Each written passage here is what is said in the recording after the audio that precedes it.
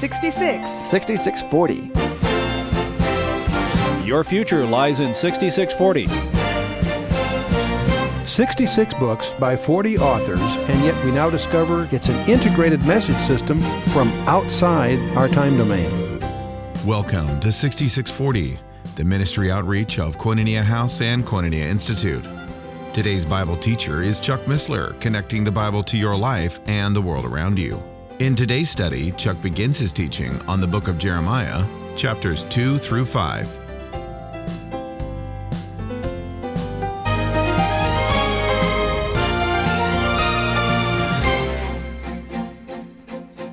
Well, we're in Jeremiah. We are in chapter 2. And you'll find our progress in Jeremiah will be very nonlinear. That is, we will go fast. We won't go at the same speed all the time. We did take chapter 1 last time, just had the introduction, background. But now we're in chapter 2. And I might point out that chapters 2 through 6 are a very natural unit. I don't know what progress we'll make tonight. Depends on what diversions we get into. But we can move right along because you will get the flavor. There'll be some comments as we go, but you will.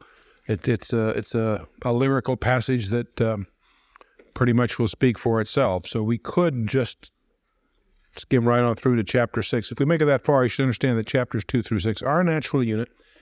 This happens to be one of the passages there's not too much controversy over in terms of its placement. The comments that we're going to have here are those that Jeremiah apparently put forth during the reign of Josiah the king. He was the good guy. He was the guy that had the revival. It didn't last, unfortunately, but he is credited as a very strong king in a spiritual sense. And of course, we see evidence of that, not only with Jeremiah, but also having raised people like Ezekiel and Daniel were brought up in Josiah's reign. And Daniel was deported as a teenager in the first Babylonian captivity, but as we read Daniel's life, you can't help but recognize that he was the beneficiary of a very sound background, and that is all points to Josiah's reign. And Jeremiah also, in effect, owes him a debt. One of the things we're going to discover as we get into the next several chapters is you're going to find it very eloquent. And before I forget to mention, it's kind of fun to jump in, is recognizing what Jeremiah said earlier in verse 6 in chapter 1. He's trying to cop out on the Lord, saying, "Oh, Lord God, behold, I cannot speak, for I am a child." Well, Spirit of God does remarkable things, because you're going to find not only is Jeremiah lyrical, but one of the passages that we will come across in chapter 4, verse 23 through 26, is regarded as the most forceful passage in prophecy in terms of the way it's expressed, eloquence. So you should recognize that Jeremiah, like Moses, said, "Hey, I can't handle this. I don't have any gifts." Lord takes care of that. And so we'll see evidence of that. I'm always reminded of Peter, as we watched Peter during his days as a disciple. He was constantly had foot and mouth disease. He would always shoot off his mouth and say the wrong thing at the right time. Well, it's interesting that from Acts chapter 2 on, we see a different Peter, an articulate, eloquent, well-organized, masterful scholar of rhetoric. It's just marvelous. His sermon in Acts 2 and his sermon in Acts 3, both are masterpieces. And we see what the Spirit of God can do to a man. And here Jeremiah, who felt that he was inadequate, and we're going to see him in the next several chapters show his what God can do through his Spirit. Now, we're going to see here the plaintiff's plea of a insulted Lord. We're going to experience God's indignation. We're yet going to see through all of that his love for his people and for the land. And yet he will also pronounce the certainty of doom on those that are unrepentant, and yet also salvation for those that will be people of faith. And so we're also going to see a contrast Bear in mind that Jeremiah is speaking to Judah, the southern kingdom. The northern kingdom has been taken into slavery a century before. House of Israel split in the Civil War. The northern kingdom went from bad to worse. Only one king in Israel, that is the northern kingdom, did anything at all positive, and that was only when he was almost forced to. They really had a bad scene, and God has the Assyrians take them into slavery a century earlier.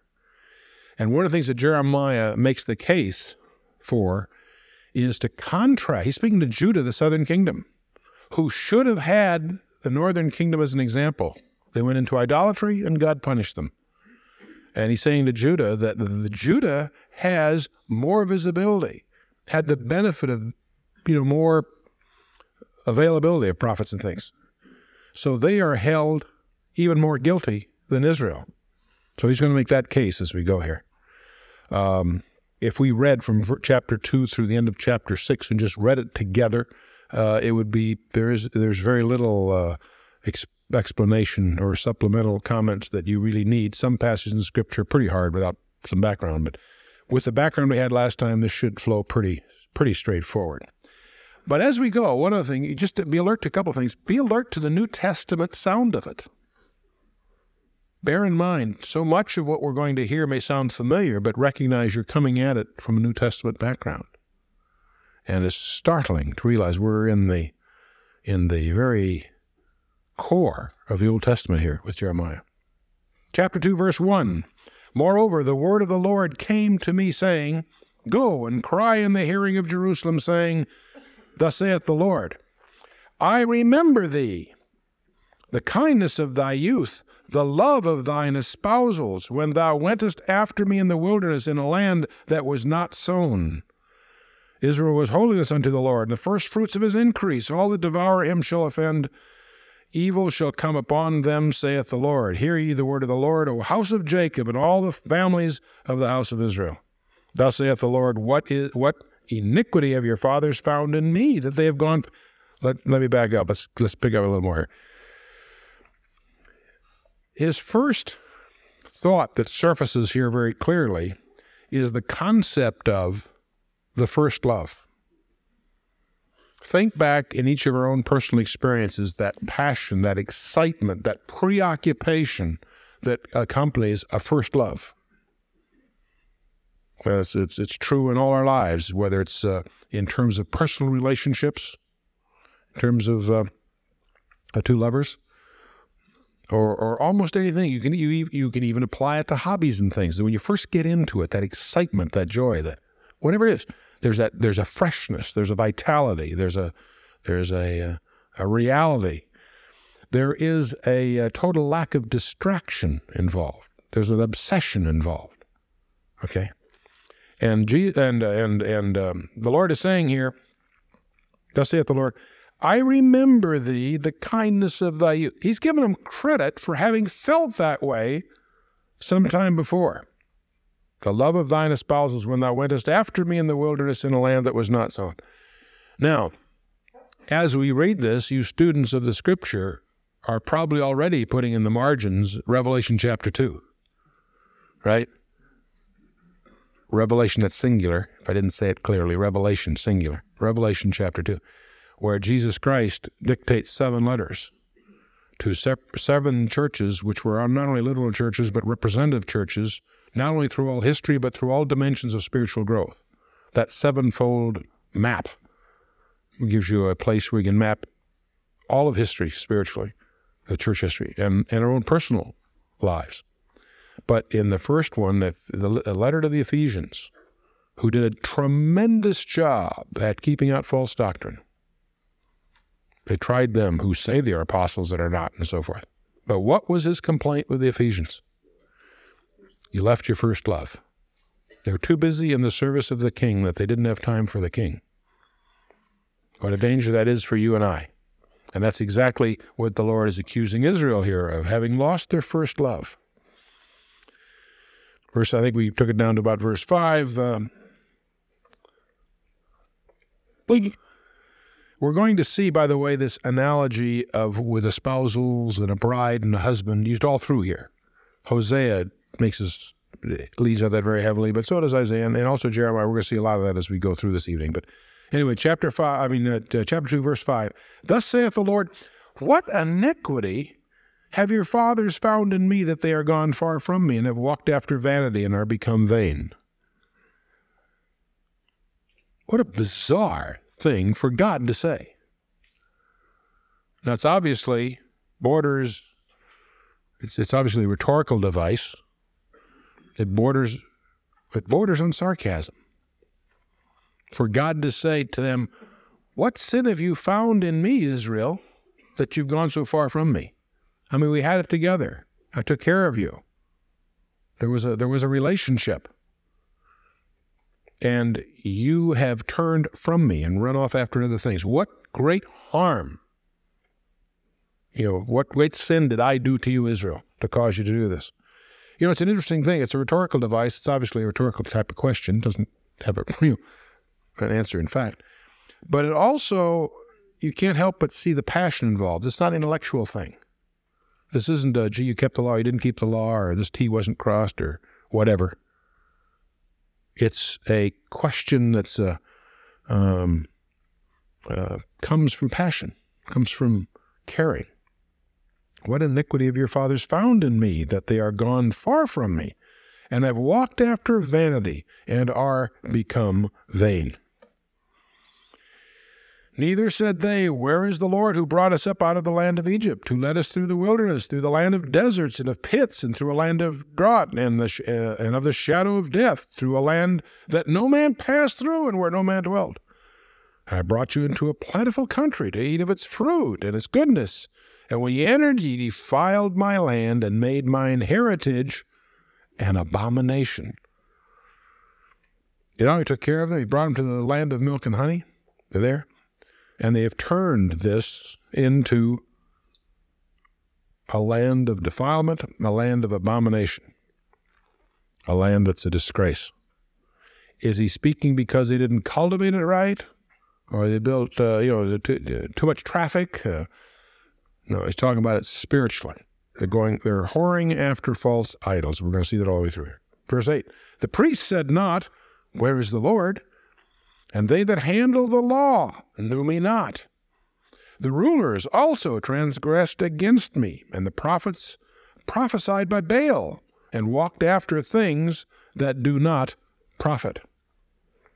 Baal, you'll hear that term a lot. The word actually means Lord or Master in the Canaanite tongue. Personal name was Hadad. He was the chief male object of the Canaanite or Phoenician worship. He was cruel, ruthless, and so forth. And that'll have impact here as we go a little further. From verse 9, now for a few verses, we're going to change the style of the idiom. The Lord is going to sound like the prosecutor in law, in a court.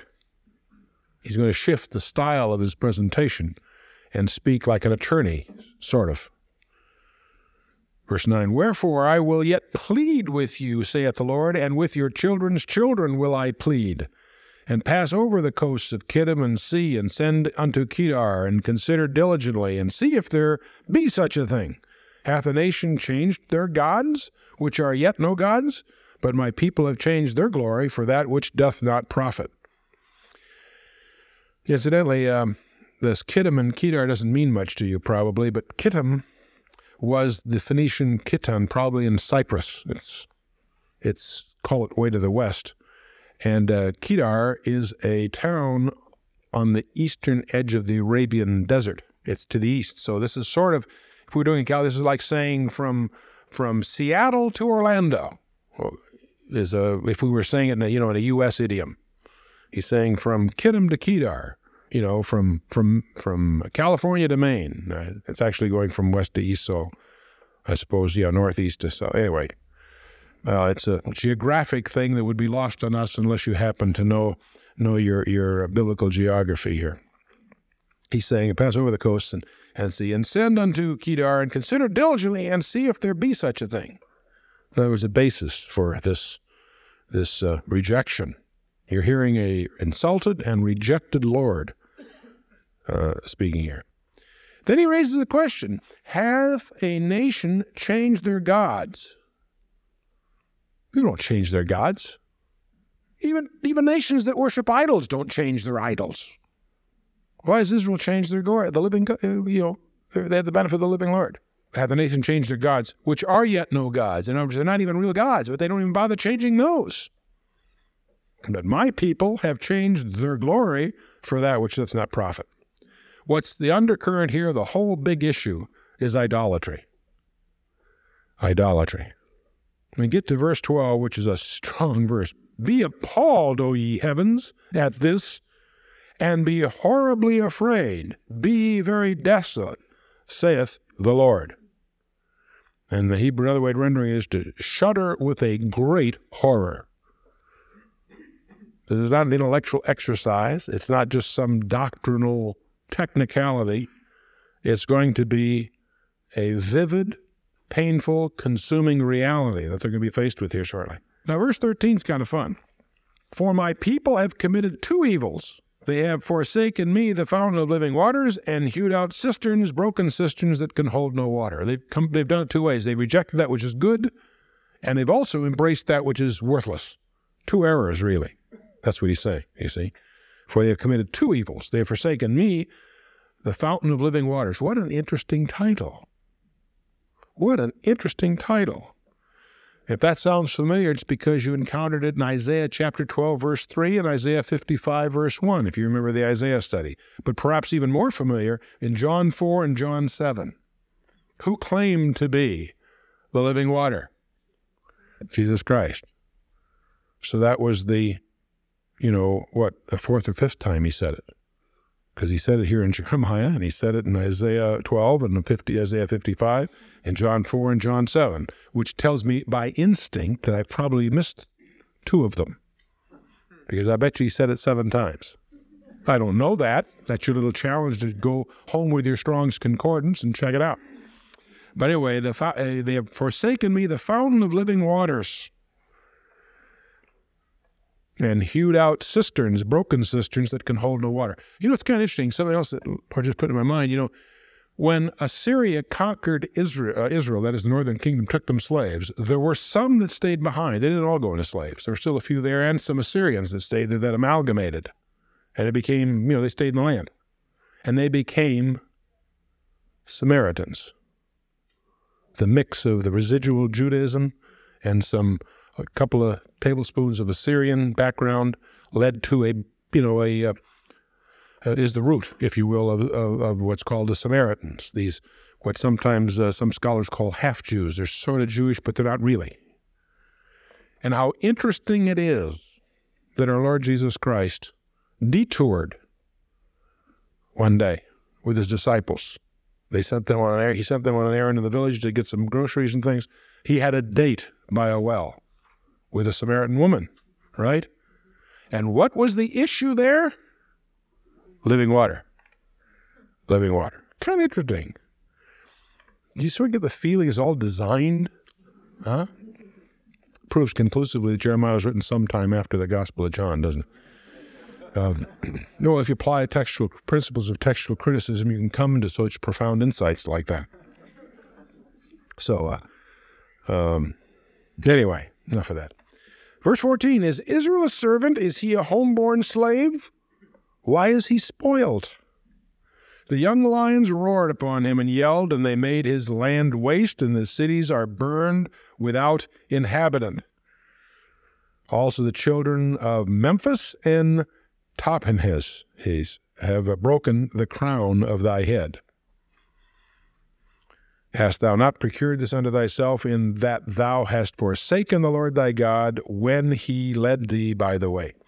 Incidentally, up here, here is referring to several things, but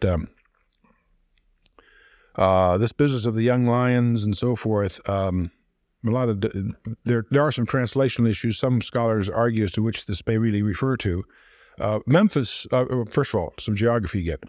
The children of Memphis and of Tahpanhes there are two Egyptian cities. Memphis is the classical ancient capital of Lower Egypt, and Tahpanhes sometimes by the Greeks called Daphne, was at the northeastern border. So there again, you've got a span, if you will, of what's called a synecdoche rhetorically. That is, you take the specific for the general and the general for the specific. If you say someone spreads a nice table, you don't mean the table, you mean all the food, and it's a term used for the generic, right? And sometimes geographically, you'll use the cities meaning the land, right? And so Memphis and Taphanes is another way of saying all of Egypt. Now, the question here then is, this could have reference to some incidents that occurred in 1 Kings 14, but it's more likely that what Jeremiah is really making allusions to is the suffering they felt from Egypt when Josiah the king was killed at Megiddo by Pharaoh Necho of Egypt. Josiah, this popular king, was tangled up in some politics, and he was advised against it but didn't listen, and ended up dying at Megiddo in a battle with the Egyptians. And that was a great blow to the nation. And that could very well be what Jeremiah is making an allusion to, okay? Hast thou not procured this unto thyself, in that thou hast forsaken the Lord thy God when he led thee by the way? All the way through, he's going to talk about problems and troubles, but he's going to emphasize that they're bringing it on themselves. Bringing it on themselves. And now, what hast thou to do in the way of Egypt? To drink the waters of Shihor? Or what hast thou to do in the way of Assyria? To drink the waters of the river? Now, Shihor, by the way, is one way to refer to the Nile. It's not a name for the Nile. It's actually a little more complicated. I won't take you through that. It's sort of a literary way. It's a river of mysterious origin. So is the Nile. It's a literary way of referring to the Nile. What do you do in the way of Egypt? To drink the waters of Shihor, okay? Or what hast thou to do in the way of Assyria? To drink the waters of the river, probably the Euphrates, right?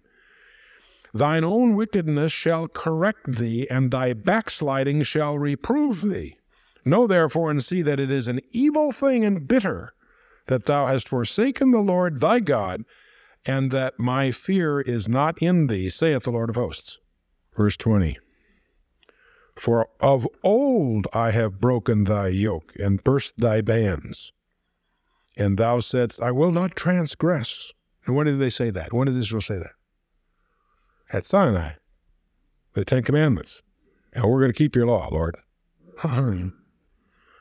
For of old have I broken thy yoke and burst thy bands. That is, he delivered them from Egypt, right? And thou sayest, I will not transgress. That's a reference to Sinai, when the law was given, and Israel said, hey, we'd keep it. When upon every high hill and under every green tree thou wanderest, playing the harlot. Now, this will become more vivid if you have background in the Canaanite worship, which was basically preoccupied with sex and fertility rites, typically practiced on hills and typically practiced in what's called groves. All through the Old Testament, you'll find reference to the groves. And it's just,